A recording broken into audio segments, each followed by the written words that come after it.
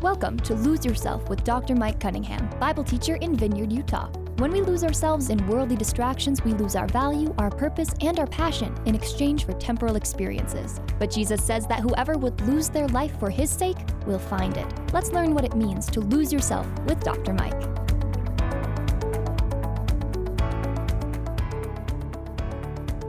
Welcome to Lose Yourself. I'm Dr. Mike Cunningham, and I'm so glad you could join me for today's program. Well, friend, today marks a milestone. We are going to finish the book of Ecclesiastes.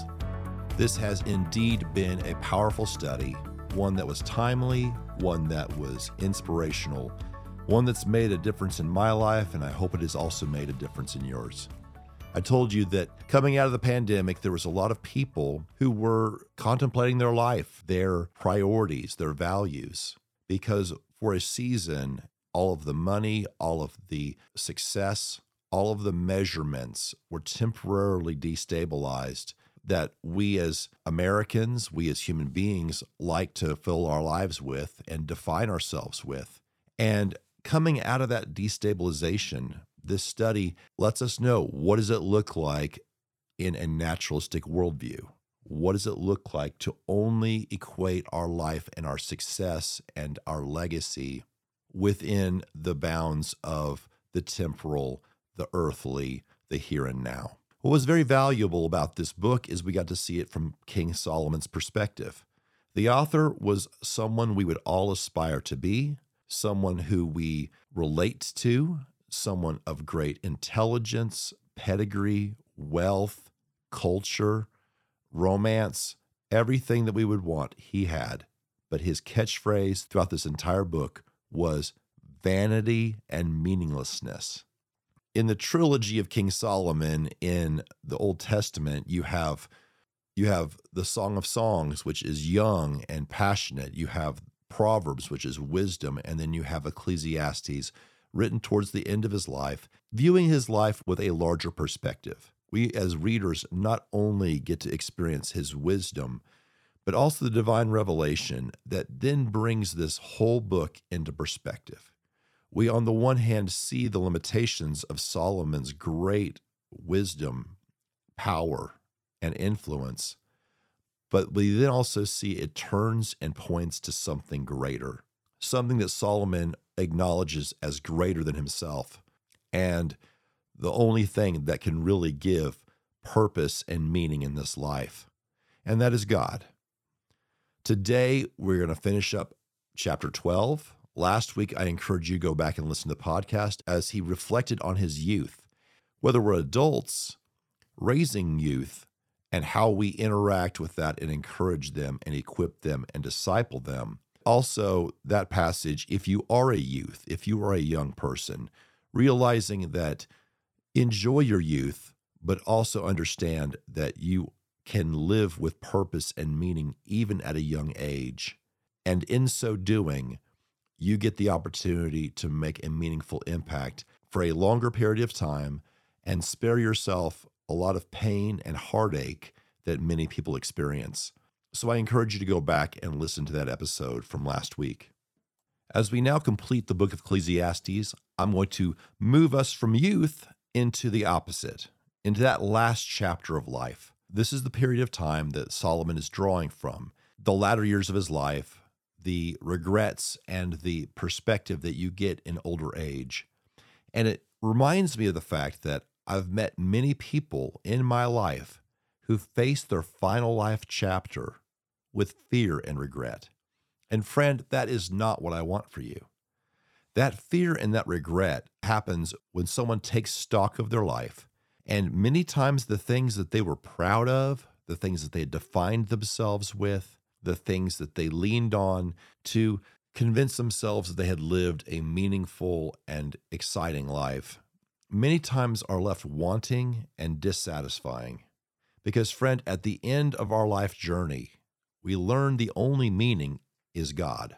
With that, let's look at Ecclesiastes chapter 12, verses 9 through 14. Besides being wise, the preacher also taught the people knowledge, weighing and studying and arranging many proverbs with great care. The preacher sought to find words of delight, and uprightly he wrote words of truth. The words of the wise are like goads, and like nails firmly mixed are the collected sayings. They are given by one shepherd. My son, beware of anything beyond these. Of making many books there is no end, and much study is a weariness of the flesh. The end of the matter, all has been heard. Fear God and keep his commandments, for this is the whole duty of man. For God will bring every deed into judgment with every secret thing, whether good or evil. So, my friends, this concludes Ecclesiastes, and we see the wisdom of Solomon. And in many cases, this passage is a recapitulation of the entire book. We're seeing how he brings back certain themes of why am I here? What am I doing? How are we as pilgrims between Eden and heaven supposed to live? Where do our values come from? How do we live purposely in this life when there's so much to distract us? Chapter by chapter, we've seen Solomon wrestle with the temptations, the distractions, and the folly and the foolishness of this life, each time deciding they were lacking and that he needed something more. And in this final passage, he talks about what that is. It is about living a life pleasing to God, fearing God, keeping his commandments, understanding where we fit in this life. When we put ourselves first, when we chase after things that are meaningless, we're going to find misery and foolishness. When we live our lives with a higher purpose, seeking after God, living a life pleasing to him, following his directions, we live a life of purpose and meaning, satisfaction, and live a life not only fulfilled, but one of confidence, knowing that what awaits us is wonderful. And that last chapter, instead of one of dread, can be one of anticipation, hope, and grace. So, my friend, as we look at this passage, we see how he has broken down life under the sun being a metaphor for the things that happen in this world, the earth, the pursuit of pleasure, wisdom, life, existence, popularity. Many of us have been asked from a young age, what's your dream? Wanting an abundance, wanting to bend the rules, wanting to be the center of our own universe. And friend, over and over and over throughout this book of Ecclesiastes, Solomon has shown how that is fruitless, that under the sun is limited because we cannot see what God sees. Therefore, we have to trust him, follow scripture, and let him define our life and our purpose. In the last part of chapter 12, he refers to the vanity of the life under the sun. We see how living solely from an earthly perspective is empty.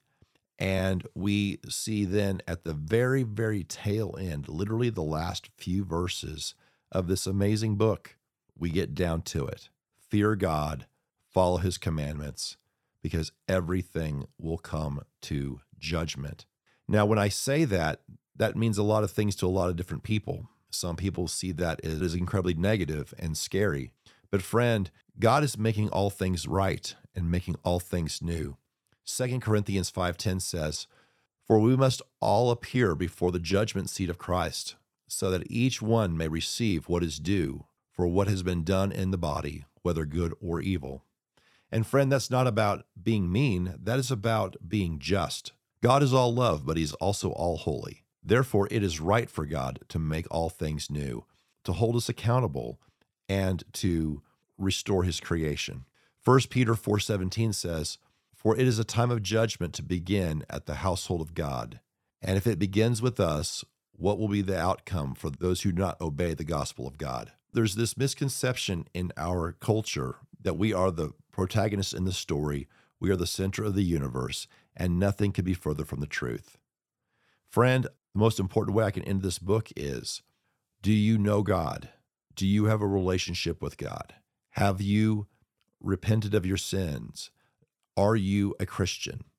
Because, friend, we cannot save ourselves.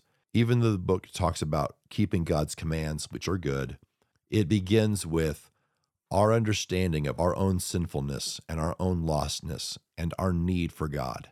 Without that realization, we are doomed. Only God can save us. It is by grace through faith in Christ that we come to faith, plus nothing. We bring nothing of value to this relationship. We bring nothing of merit into our salvation. But friend, the good news is that God so loved us that Christ died on the cross, rose from the dead, and in him we have hope.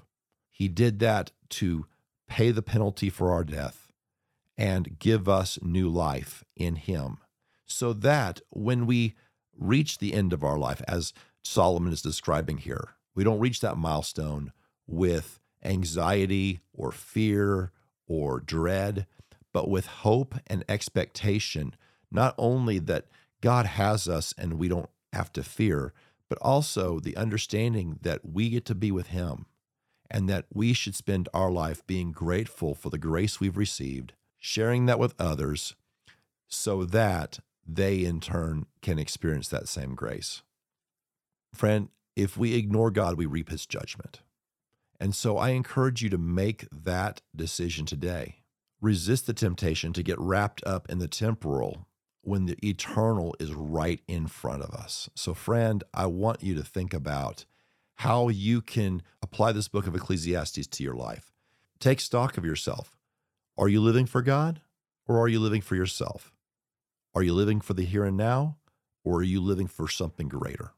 I appreciated John Piper's perspective on this. He entitled this The Perplexity of Providence. And as he was looking at the book of Ecclesiastes, he says, whichever direction you take to find resolution in the book of Ecclesiastes, we know for certain that under God's wisdom and his inspiration of Scripture, the message of Ecclesiastes is not contrary to the glorious God of all-embracing, all-pervasive, and all-wise providence. In this book, God is God, man is man. One is infinite, one is finite. One is all-knowing and all-governing. One is ignorant of millions and millions of things that God is doing at any given moment, which is why things can look so perplexing. In other words, providence is designed not only to provide our souls with peace in God's rule and wisdom and goodness, but also designed to provide perplexity and humility and to point us away from ourselves to a Savior. I could not have said that any better. It takes us away from ourselves. It moves us from trusting our own fallible, limited, frankly, wrong perspectives and trusting in an all-knowing, all-powerful, all-sovereign God who has us in his hands. Friends, as we wrap up this book of Ecclesiastes, that is my prayer, that you will lean on God, that you will seek your definition and your purpose through him, that if you've not yet done so, you will give your life to Christ and receive his grace and live the rest of your life, not only with the assurance that God has got you, but also that God can use you in a way that will give your life purpose and meaning regardless of your circumstances. Friend, I'm so glad you could join me today. I'm so grateful that we had this chance to study the book of Ecclesiastes together. Next week, we have a special interview. I look forward to that conversation. And then we're going to enter into the holiday season with Thanksgiving and the season of Advent. So you're not going to want to miss that. Thanks for joining me today, and I'll see you on our next episode of Lose Yourself. This has been Lose Yourself. Lose Yourself is a teaching ministry of Bible teacher Dr. Mike Cunningham. For more information about Mike and his ministry, check out his blog at loseyourself.life. Until next time, make it your ambition to lose yourself to Christ. Lose Yourself is a production of Key Radio.